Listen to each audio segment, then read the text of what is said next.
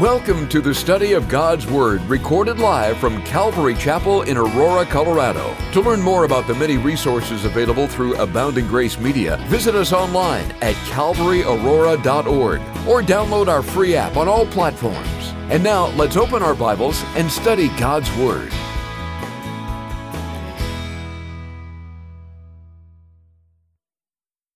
All right, so I've been doing this with each service thus far. Technically, Saturday night is still the winner.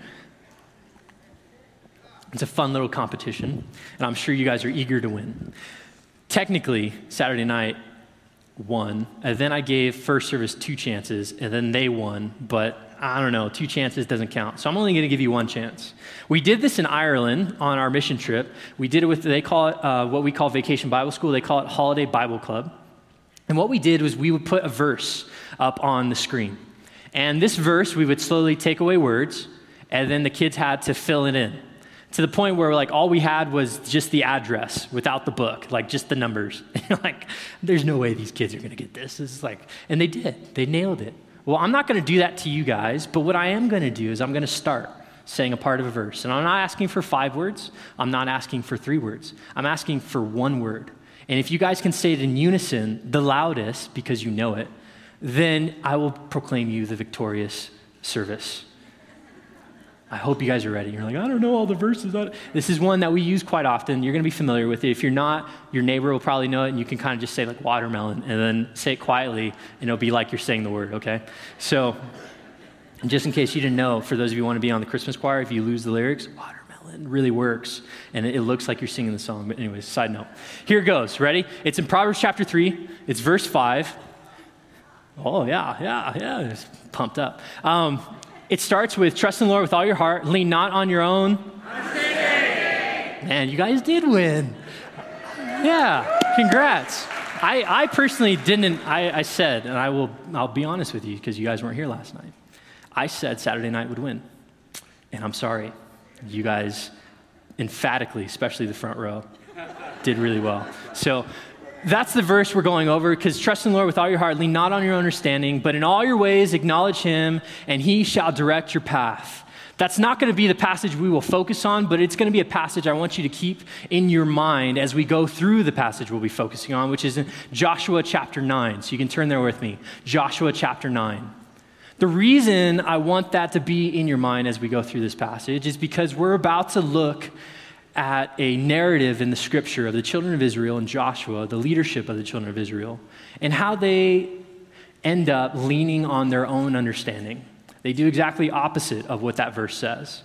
And the title of this message, for those of you taking notes, is Leaning on Lies. And the reason I titled it that way is because that's exactly what the children of Israel, the rulers, and Joshua do. They end up leaning on their own understanding. They end up leaning on a lie instead of leaning on the knowledge of God. And that gets them into big, big trouble. But that's what we're about to jump into. So, to give you some background, because if we jump into a chapter without the right background, you can kind of feel I don't know, it's like watching a movie in the middle to the end. You get kind of lost. It doesn't work. So to give you some background, in chapter 6, for those of you who study the Bible, you know the story of Jericho. Israel has just had victory over Jericho. The great walls have fallen, and they're experiencing the joy of walking in the promises of God. God said, I'm going to give you victory after victory after victory as you take the land I've promised to you, the promised land. Jericho was one of those victories. From there, they go to a place called Ai, and they suffer their first defeat. They were very confident, so confident that they only sent about 3,000 people, and this is in Joshua chapter 7. Instead of sending their whole army, they sent about 3,000 men. They go out there and they lose, which was surprising because they just had all these promises, which we'll later look over, that they're going to have victory after victory after victory after victory. So when they get there and they lose, they're like, well, what's going on? Well, God, being faithful, points out to them, there is sin in the camp. There is sin in your camp, and his name is Achan, one guy. This one guy decided to take the plunder of Jericho from their victory that was supposed to be dedicated to the Lord. He took a robe, he took a bar of gold, and he took 200 pieces of silver, and he literally buried it under his tent. So in order to reveal this, the Lord says, I want you to split up the nation into tribes, so the 12 tribes. Then I want you to split up those tribes into the clans. And then from those clans, I want you to pick out the families. And I want the families individually to come up, and then I'm going to stop on the guy who did it. Like, how intimidating. You know, like Achan had all this time. They split up the tribes, they split up the clans, they split up his family, and then they're calling his family up. And like Achan still doesn't speak up until the Lord says, this guy. And if you were that guy, it would be very nerve-wracking. You're like, oh man. Israel takes care of the sin in the camp. And now they're moving forward. They go back to Ai and they get great victory. From there, they are now moving forward, and that's what brings us to chapter 9, which we'll see as opposition. The reason I bring that up, because I think it relates really well to our lives spiritually as believers. We'll have the excitement of walking in the promises of God. Like, oh yeah, I'm so excited. I know what the Lord says. I know what he's given me in his word. Let's do this. And we have victory. And then we stumble and we fail. But then we have a gracious God who says, hey, just get it out of your life. Repent, turn away. I want to keep going with you. I want to keep moving forward. I want to keep building this momentum. And in this scenario, we decide, instead of sinning more, we decide, yeah, Lord, like I'm going to take care of the sin of the camp. I'm going to move forward. Hopefully it happens like that more often than it doesn't. But we do, and the Lord blesses. Takes us back to those places of Ai. We get great victory. And we get to start building that momentum, building that excitement, building all of this just amazing relationship with Jesus. We're going forward with him. But in chapter 9, for Joshua and the Israelites, they're about to meet opposition. And often in our lives, when we're at that high point, I don't want you to not be aware of this fact. And the reason I'm reminding you is so that you are aware of it. When you're moving forward with God, when you're building that momentum with Jesus, there's going to be opposition waiting for you. It's a fact. And for Joshua and the Israelites, they're about to see this opposition in a real way. So pick up with me in Joshua chapter 9. We're going to start in verse 1. We're going to read all the way till verse 14. Joshua chapter 9 says this, and it came to pass when all the kings who were on the side of the Jordan, in the hills and in the lowland and in all the coast of the great sea toward Lebanon, the Hittite, the Amorite, the Canaanite, the Perizzite, the Hivite, the Jebusite heard about it, that they gathered together to fight Joshua and Israel with one accord. But when the inhabitants of Gibeon heard what Joshua had done to Jericho and Ai, they worked craftily and went and pretended to be ambassadors. And they took old sacks on their donkeys, old wineskins torn and mended, old and patched sandals on their feet, and old garments on themselves. And all the bread that they were bringing for their provision was dry and moldy. Verse 6, and they went to Joshua to the camp at Gilgal and said to him and to the men of Israel, we have come from a far country. Now therefore make a covenant with us. Then the men of Israel said to the Hivites, perhaps you dwell among us, so how can we make a covenant with you? Good question. But they said to Joshua, we are your servants. And Joshua said to them, who are you and where do you come from? So they said to him, from a very far country your servants have come, because of the name of the Lord your God, for we have heard of his fame and all that he did in Egypt, and all that he did to the two kings of the Amorites who were beyond the Jordan, to Sihon, king of Heshbon, and Og, king of Bashan, who was at Ashtaroth. Therefore our elders and all the inhabitants of our country spoke to us, saying, take provisions with you for the journey and go to meet them. And say to them, we are your servants, now therefore make a covenant with us. This bread of ours we took hot for our provision and from our houses on the day we departed to come to you. But now look, it is dry and moldy. And these wineskins which we filled were new, and see, they are torn, and our garments and our sandals have become old because of the very long journey. And here's like the uh-oh moment, you know, the part of the movie or the part of the story you're just like, man, Verse 14. Then the men of Israel took some of their provisions, but they did not ask the counsel of the Lord. Now, here we are in the beginning where I'm kind of built it up for you, where they're gaining momentum, they're getting excited, they're moving forward, and then opposition is waiting for them in verse 1. All the ites have gathered together. They've come together not just to unite just because they're going to have a fun brunch, but they've come together as one accord to fight against Israel. They've decided we're going to put a stop to this movement. We're seeing that they have taken through Jericho, they've taken out Ai, and they're not going to take any more. Let's come together and fight. Now, Joshua and the children of Israel would be prepared for this. They were told, after all, by the Lord that they were going to have victory. And victory means battles. So for the nations to come together in one accord wasn't surprising. It was actually expected. But what was surprising is what we find the Gibeonites, who are also known as the Hivites in this chapter, and what they decide to do. And instead of joining the ranks and putting up a frontal assault on the children of Israel, they decide to come up with a plan of acting like ambassadors from a very far country. And they went all the way.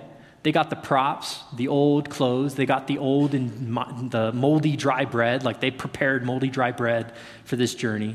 They put the old stuff on their donkeys, they got their old shoes on, and they're like, we're going to save ourselves by lying to the children of Israel. We're going to come up with this great story. They not only had the props, they had the backstory. Not only that, if you didn't catch this, when they're talking to Joshua and the children of Israel, they mention 2 battles. They mention Egypt getting wiped out in the Red Sea, and they mention the Amorite kings. Both of those instances happened before the Israelites crossed the Jordan. And the reason that's a big deal is because in order to get to the promised land, you had to cross the Jordan into the promised land. But remember, their story is this: we come from a very far country. Therefore, in order for that to be true, the only thing that has happened since they left their home, when they heard about the great fame of the one true God, Yahweh, that's what you see when the Lord is capitalized in all letters, it means Yahweh. In order for them to make this story seem right, the only thing that's happened is so far Amorite and Egypt, not Jericho and Ai. But we know in verse 3 that the reason they're even making this trip is because they heard about Jericho and Ai, which was on the other side of the Jordan. And the reason I bring up these details is because there's a takeaway point for us. There's something that we need to remember. We're ready for those obvious attacks against our faith. And I'm going to use some silly analogies, but I think you're going to be able to relate to them pretty well. Pastor Ed often tells us the analogy of when you smash your hand with a hammer. For those of you who are handy, because again, my dad is not handy, so he would never use that analogy in his real life. However, for those of you who are, when you smash your hand against a hammer, I cannot cuss. I will not cuss. I'm a Christian.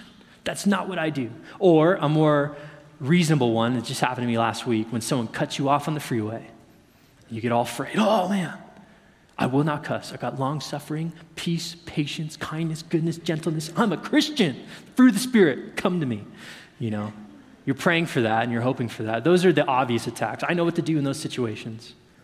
But the ones that we're not prepared for, those unexpected ones, the ones like the Gibeonites, the ones that are well crafted by the enemy, the ones that have all the check boxes marked off for us, the ones that are presented to us in such a delightful, delectable, easy to taste and easy to take part of way, those are the ones we have to be prepared for.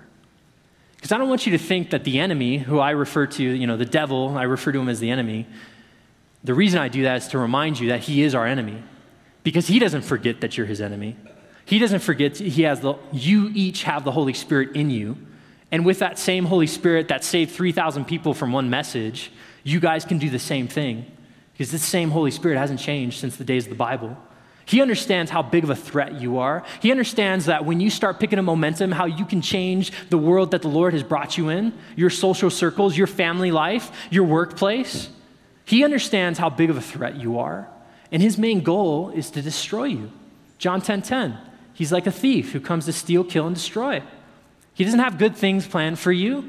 In fact, I wouldn't be surprised if he has a list of, this is what so-and-so struggles with. This, and this. And for so-and-so over here, I remember before they got saved, they were really into this. And he has these lists set out ready to come exactly where you're at, to shut you down, to stop that forward movement with the Lord, to destroy that momentum, because you're a threat to his kingdom. And sometimes we forget about that. Well, how do I prepare for the unexpected? Well, it goes back to Proverbs chapter 3, verse 5 and 6. You got to trust in the Lord. Lean not on your own understanding, but in all your ways acknowledge him so that he can direct your paths. And the reason that's important, the reason I bring that up, is because when you trust in the Lord, that means you are humbly coming before him and saying, God, I don't know everything. And I can't trust just my understanding. Therefore, I'm going to be in Bible study like you guys are here today. I'm going to be in my word. I'm going to be fellowshipping with other believers because I want to give you a chance to speak. And just like today's song, every word, I don't want to miss a word you speak. That mentality of saying, I understand how weak and frail I am, humbly, but how great and powerful you are. That's how you prepare for these unexpected temptations. And I don't want you to be fooled or leave here without the awareness being revived in your life that the enemy does have perfect temptations lined up for you, specifically for you, not just for your family, but for you. You have an enemy who wants you dead. And much like he did to Eve in the garden, he'll manipulate a truth. He'll make it sound so good. No, you won't die. And he's right. Eve didn't die like that.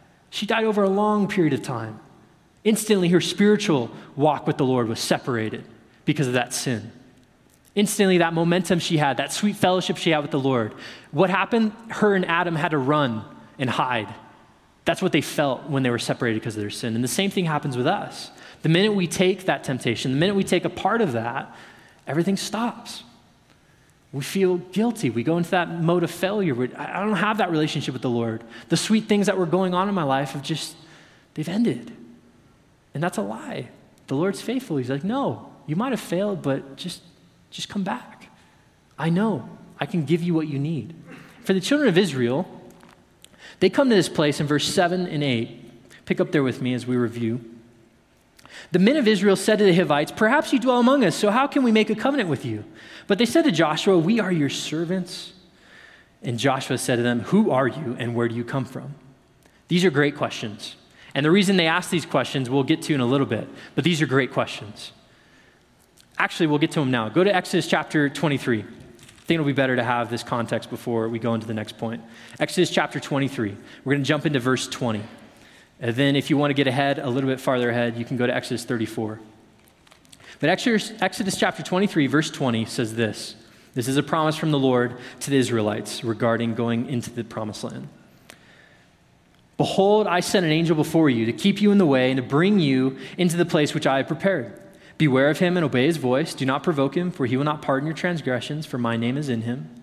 Verse 22, but if you indeed obey his voice and do all that I speak, then I will be an enemy to your enemies and an adversary to your adversaries. For my angel will go before you and bring you in to the Amorites and the Hittites and the Perizzites and the Canaanites and the Hivites and the Jebusites, and I will cut them off. You shall not bow down to their gods, nor serve them, nor do according to their works, but you shall utterly overthrow them and completely break down their sacred pillars. So you shall serve the Lord your God, and he will bless your bread and your water. So right here in this section, you get the promises. The Lord individually names all these ites. He says, I'm going to give you victory over each one of them as you go into the promised land. Just obey me. That's all I need. Turn with me to Exodus chapter 34, a few pages to the right. This all ties into Joshua chapter 9, verses 7 and 8. But Exodus 34, starting in verse 20, in verse 10. It says this, again, God speaking. And he said, behold, I make a covenant before all your people. I will do marvels such as I will restart. I will do marvels such as have not been done in all the earth, nor in any nation, and all the people among whom you are shall see the work of the Lord, for it is an awesome thing that I will do with you. Observe what I command you this day. Behold, I am driving you out from before you the Amorite and the Canaanite and the Hittite and the Perizzite and the Hivite and the Jebusite. Verse 12, here's the key. Take heed to yourself, lest you make a covenant with the inhabitants of the land where you are going, lest it be a snare in your midst. Now go back with me to Joshua chapter 9, verses 7 and 8. We see the questions are asked first by the men of Israel. What if you're our neighbors? How can we make a covenant with you? How can we make this oath with you? And Joshua, getting down to the point, who are you and where are you from? The reason they're asking these pointed questions is because they're very well aware of what's in Exodus chapter 23 and 34. They're aware of the promises the Lord gave them. Promise number 1 was, I'm going to give you victory. Promise number 2 is that you should not make a covenant with people that are the inhabitants of the land. Why? Because this is a promise. If you do make a covenant with them, they will become a snare to you. And this is a takeaway point for us. Ungodly alliances become snares in our lives. Ungodly alliances become snares in our lives. A couple examples of that, for those of you who are married, you know the difficulties that come with being married to an unbeliever. You understand the difficulties that come when you are sharing one life with someone who doesn't desire to honor God the way you do. It's hard. It's difficult. The second analogy you can apply to this is business. It's hard to run a business in a godly way when you're partnered with someone who doesn't have the same desire. to honor God. It may be great, in going back to the first analogy, it may be great in dating and in engagement, and they're the best, he or she's the best person in the world. You're just like, oh, they're so good. We connect on so many levels. But if they don't have a relationship with God, I'm guaranteeing, I don't have to, the Bible does. They're going to become a snare to you. It's an ungodly alliance. Two beliefs can't coexist. You have one person desiring to serve the Lord, and you have one person that does not. It doesn't work. Same thing with ungodly alliances in business. You have a heart to serve the Lord with your business and what he's given you. Eventually, there's going to come a decision that's going to be difficult, and you're going to need two people to decide. One is going to desire to honor God in their decision, and the other's not. Doesn't matter how great this person has been in business before.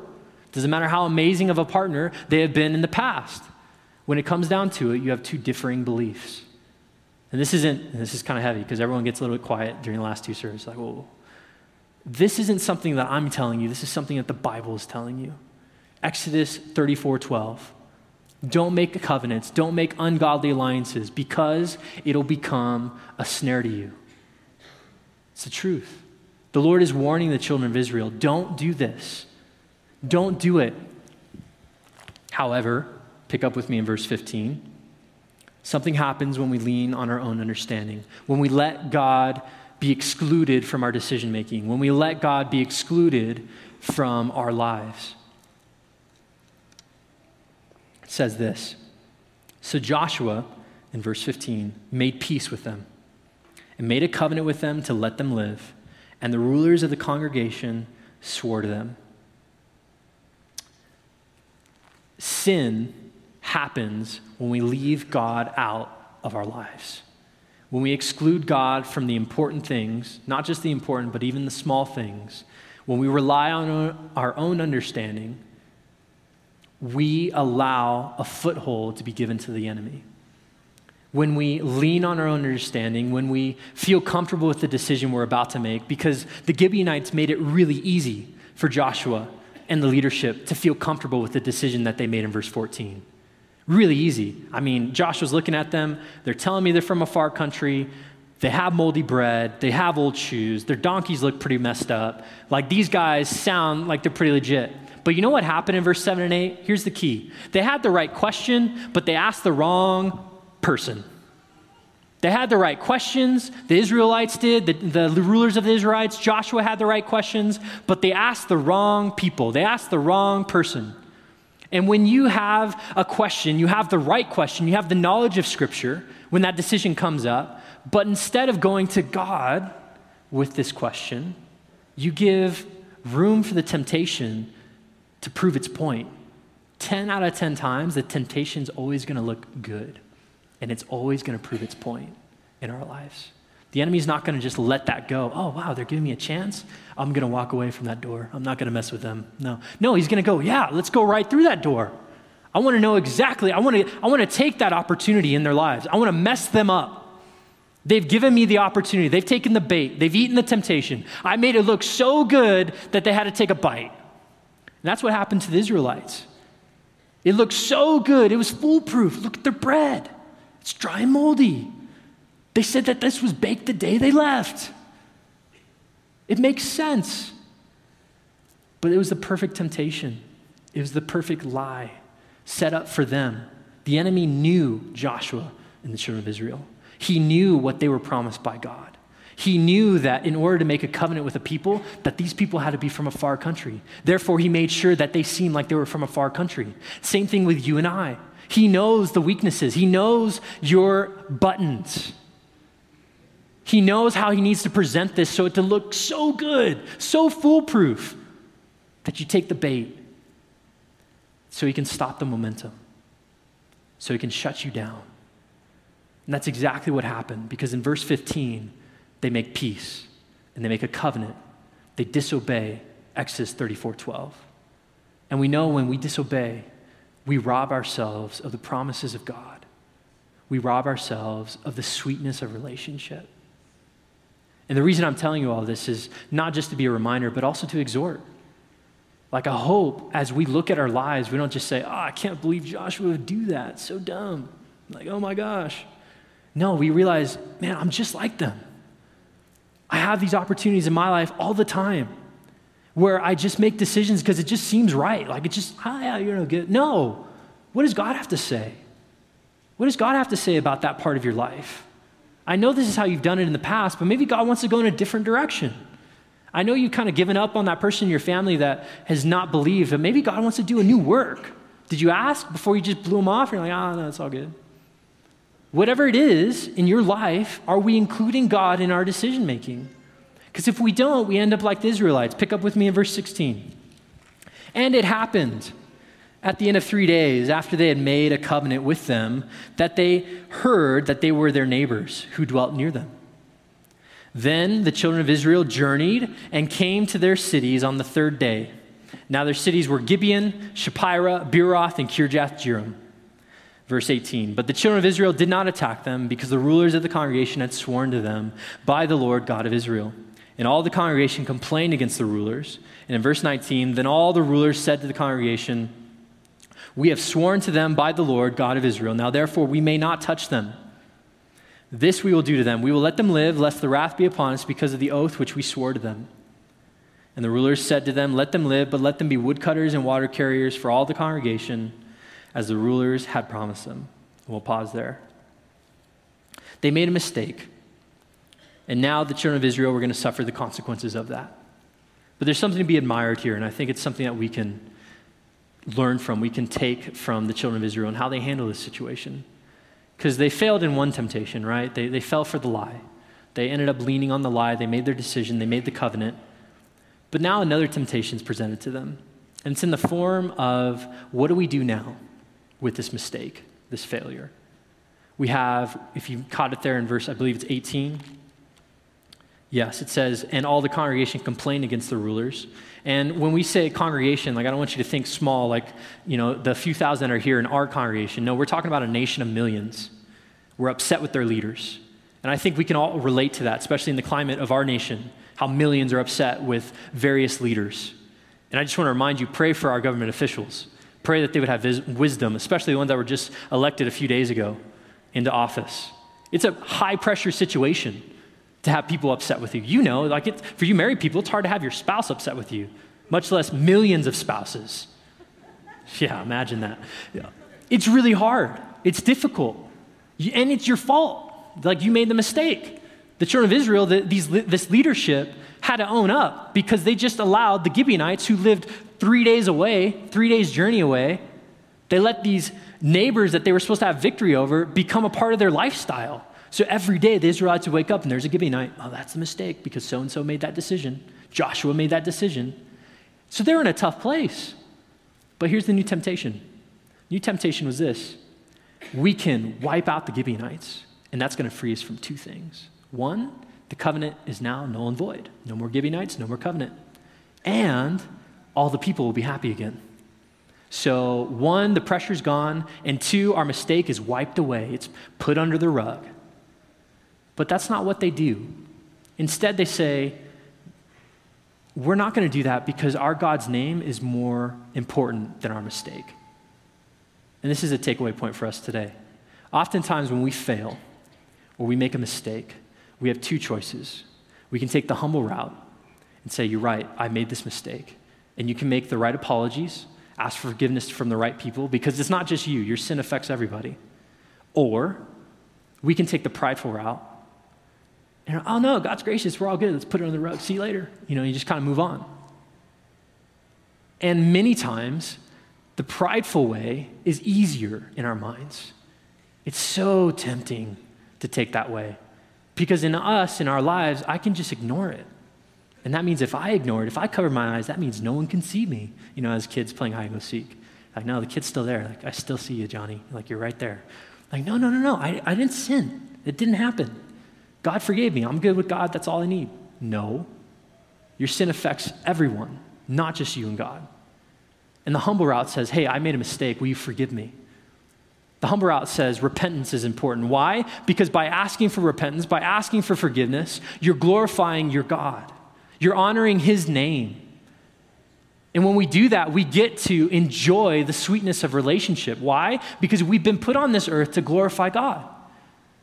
But even in our desire to glorify him by, whatever it was to ignore the sin or, just to move on, I just want to build that momentum. If you don't do it the right way, you won't build the right momentum. Our whole goal is to bring glory and honor to God. Ignoring the problem, ignoring our sin, trying to just say, no, it's just good. Me and God are good. And forgetting those who have been affected by it, that's not glorifying God at all. Glorifying God is humbly saying, I made a mistake. Will you forgive me? It's allowing God to do a healing and restoring work so that he can say, I fixed this problem. I did that in your life. Not you. Not the problem that's still under the rug. No, I fixed this because that's who I am. That's what I get to do. That's what I love to do. I love to rescue you. I love to walk with you. I love to help you with your decision making. And when you mess up, I love to be faithful. I love to prove to you how much I love you by coming in and saying, I saved you. So why don't you let me? And it goes back to Proverbs 3, 5, and 6. We don't let him because we lean on our own understanding. We don't let him because we don't trust him to do what he says he wants to do and can do through us. For somehow, some reason, we took the bait because it looks so good. And that's what the children of Israel do here. It's what the leadership does until they come to this new temptation where they said, no, we messed up. But because we swore on Yahweh's name, the one true God, we will not kill them. And we will not go far because it's pretty obvious, but if you sin, another sin isn't going to make that sin go away. Sin, forgiveness makes the sin go away. Sin on top of sin always leads to more sin and sadness.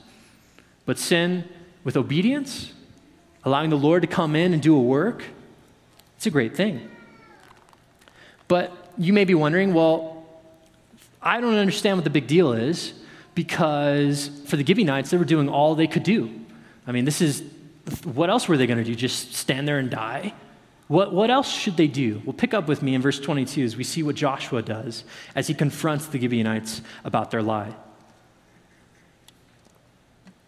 He says this in verse 22.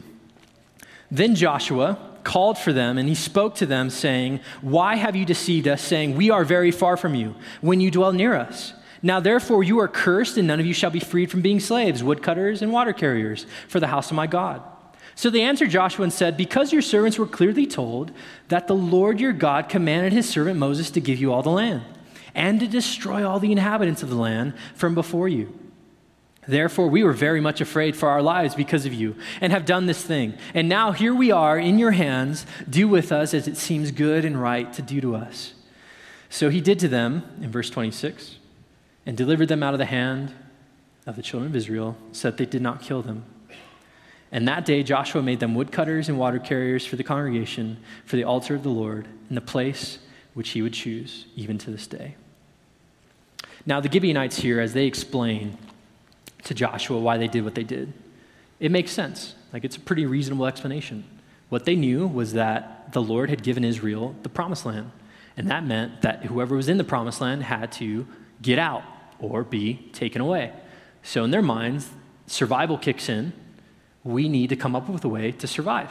And the best way for them was to develop this lie and present it to the children of Israel, which they did very well. They planned it all out. They had the props, the backstory, everything. It all worked out really smooth.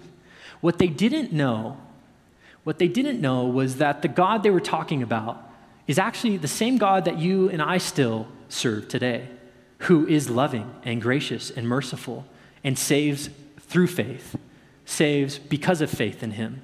And what they didn't know was something that happened in Joshua chapter 6. And in Joshua chapter 6, we have the story of Jericho. And Jericho had one woman who showed faith. They had one woman who decided to hide 2 spies in her roof. Her name was Rahab the harlot.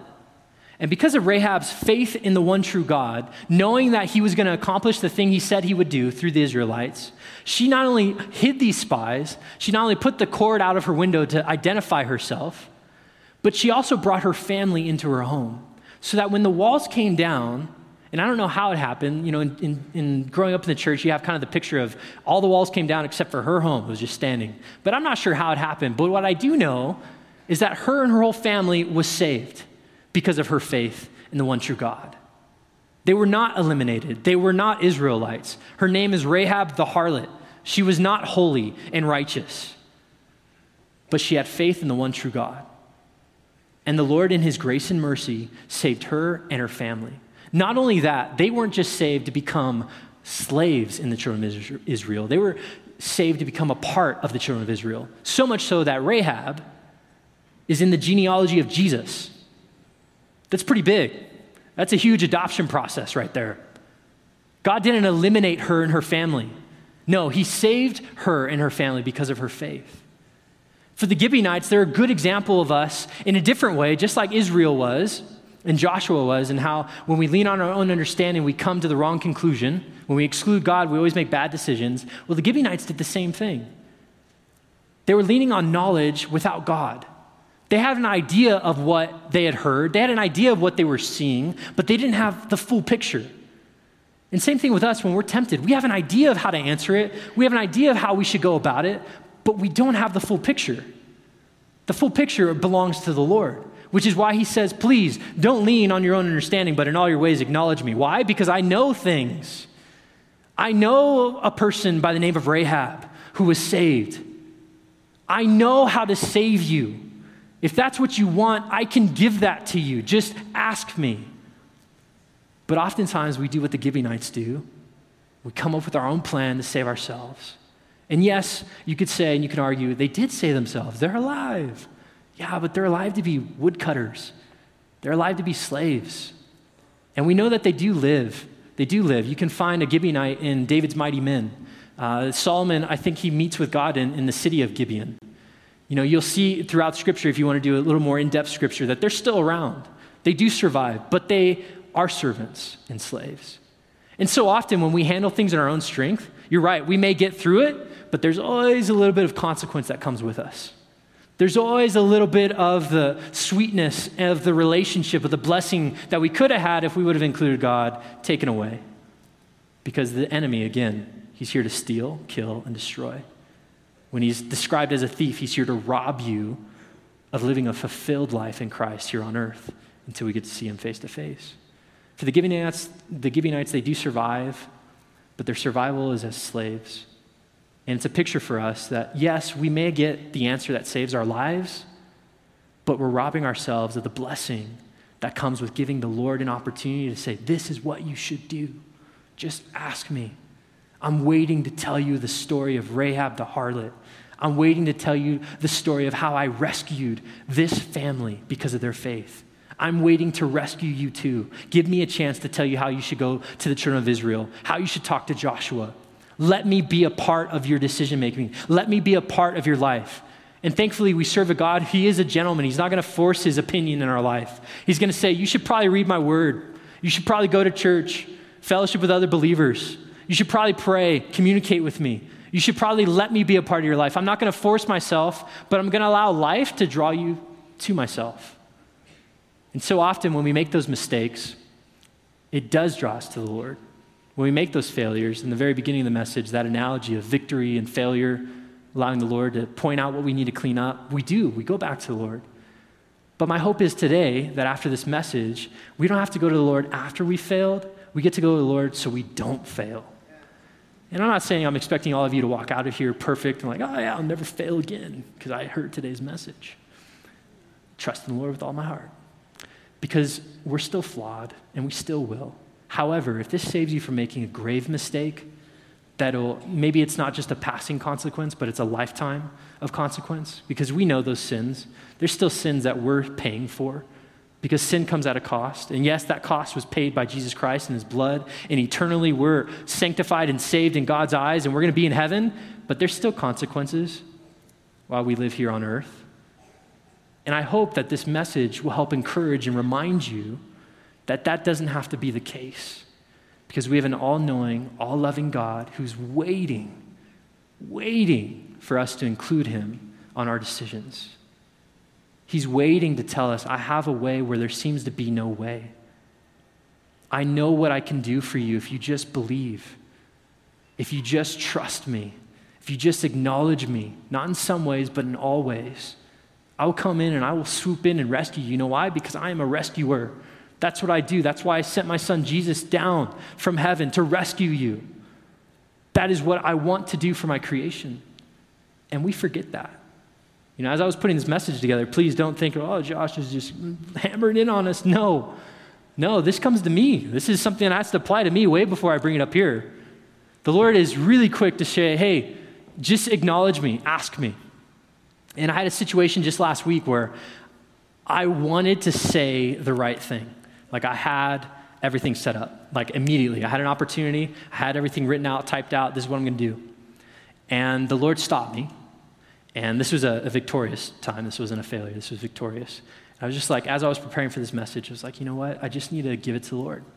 I'm gonna give him 3 days. Like I just wanna give him 3 days to take over, like look at what I have typed out, give me a heart for what I wanna say to this person. I feel like it's the right answer, but I just wanna make sure that God covers it completely.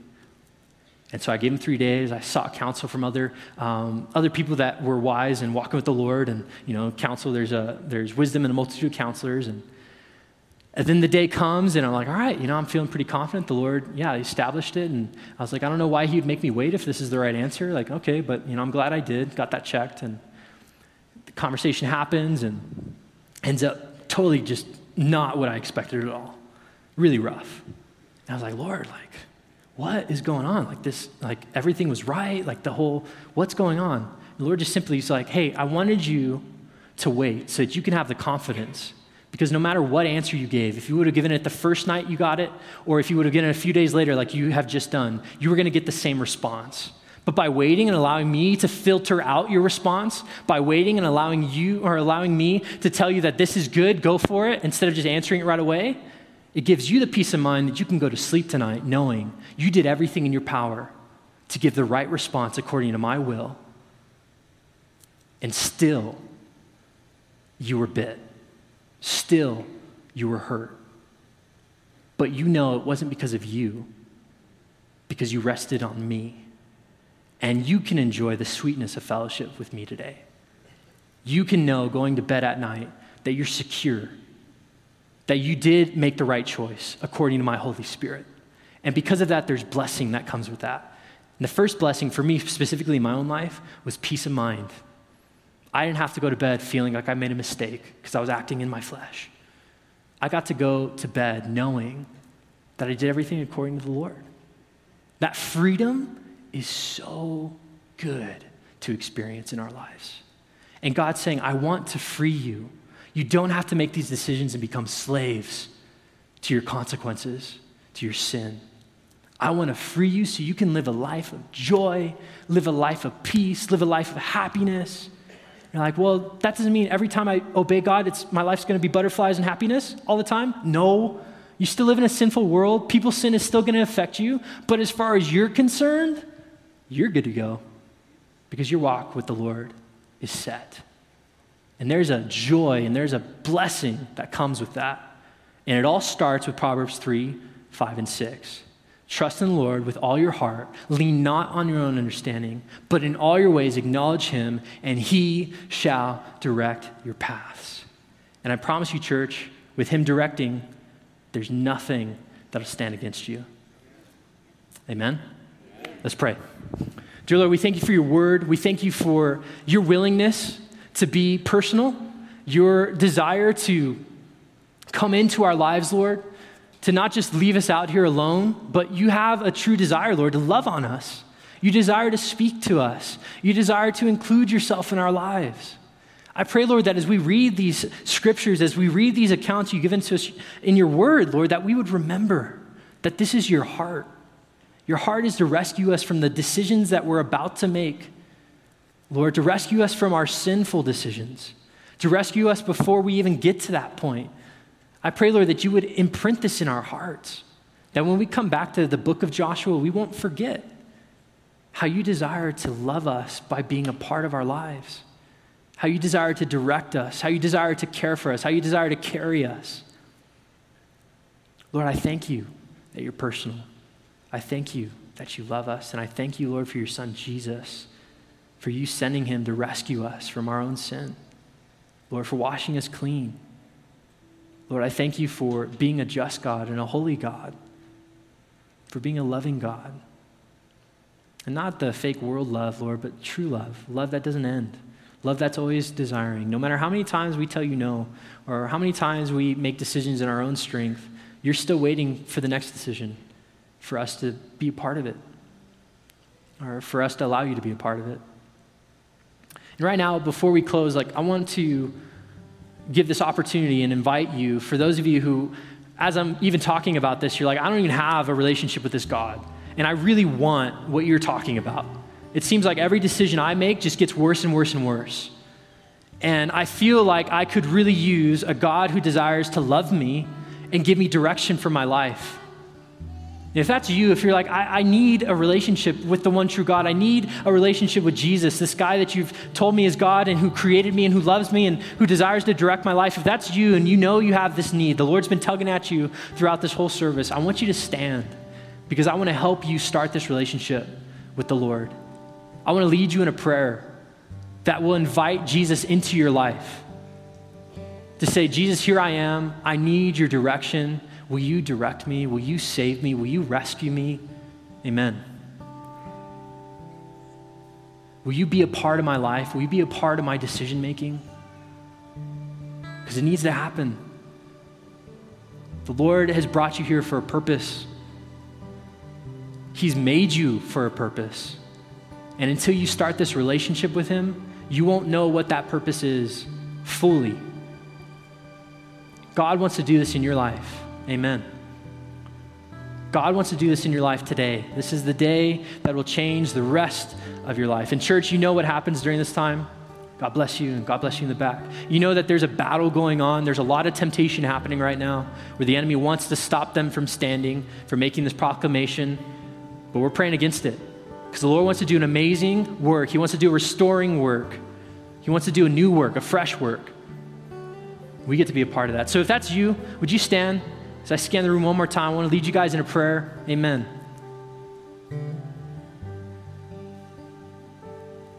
All right, for those of you standing, keep standing. I want to lead you in this prayer. Simply this. Dear Lord, I realize that I'm a sinner, that I've made mistakes. And I repent from those mistakes, from the life that I've been living without you. I ask for your forgiveness for my sins, for those mistakes that have separated me from you. Lord, I believe that you sent your son, Jesus, to die for me so that I might have a way to have a relationship with you. Thank you, God, for giving me this opportunity to restart, to start fresh. I receive that, Lord, and I desire that in my life. And in Jesus' name, amen. We pray that you've been encouraged by this Bible study delivered live from the sanctuary of Calvary, Aurora. For prayer or a copy of this study, call us at 877-30-GRACE. That's 877-304-7223. Or visit us online at calvaryaurora.org. Be blessed as you worship Jesus this week.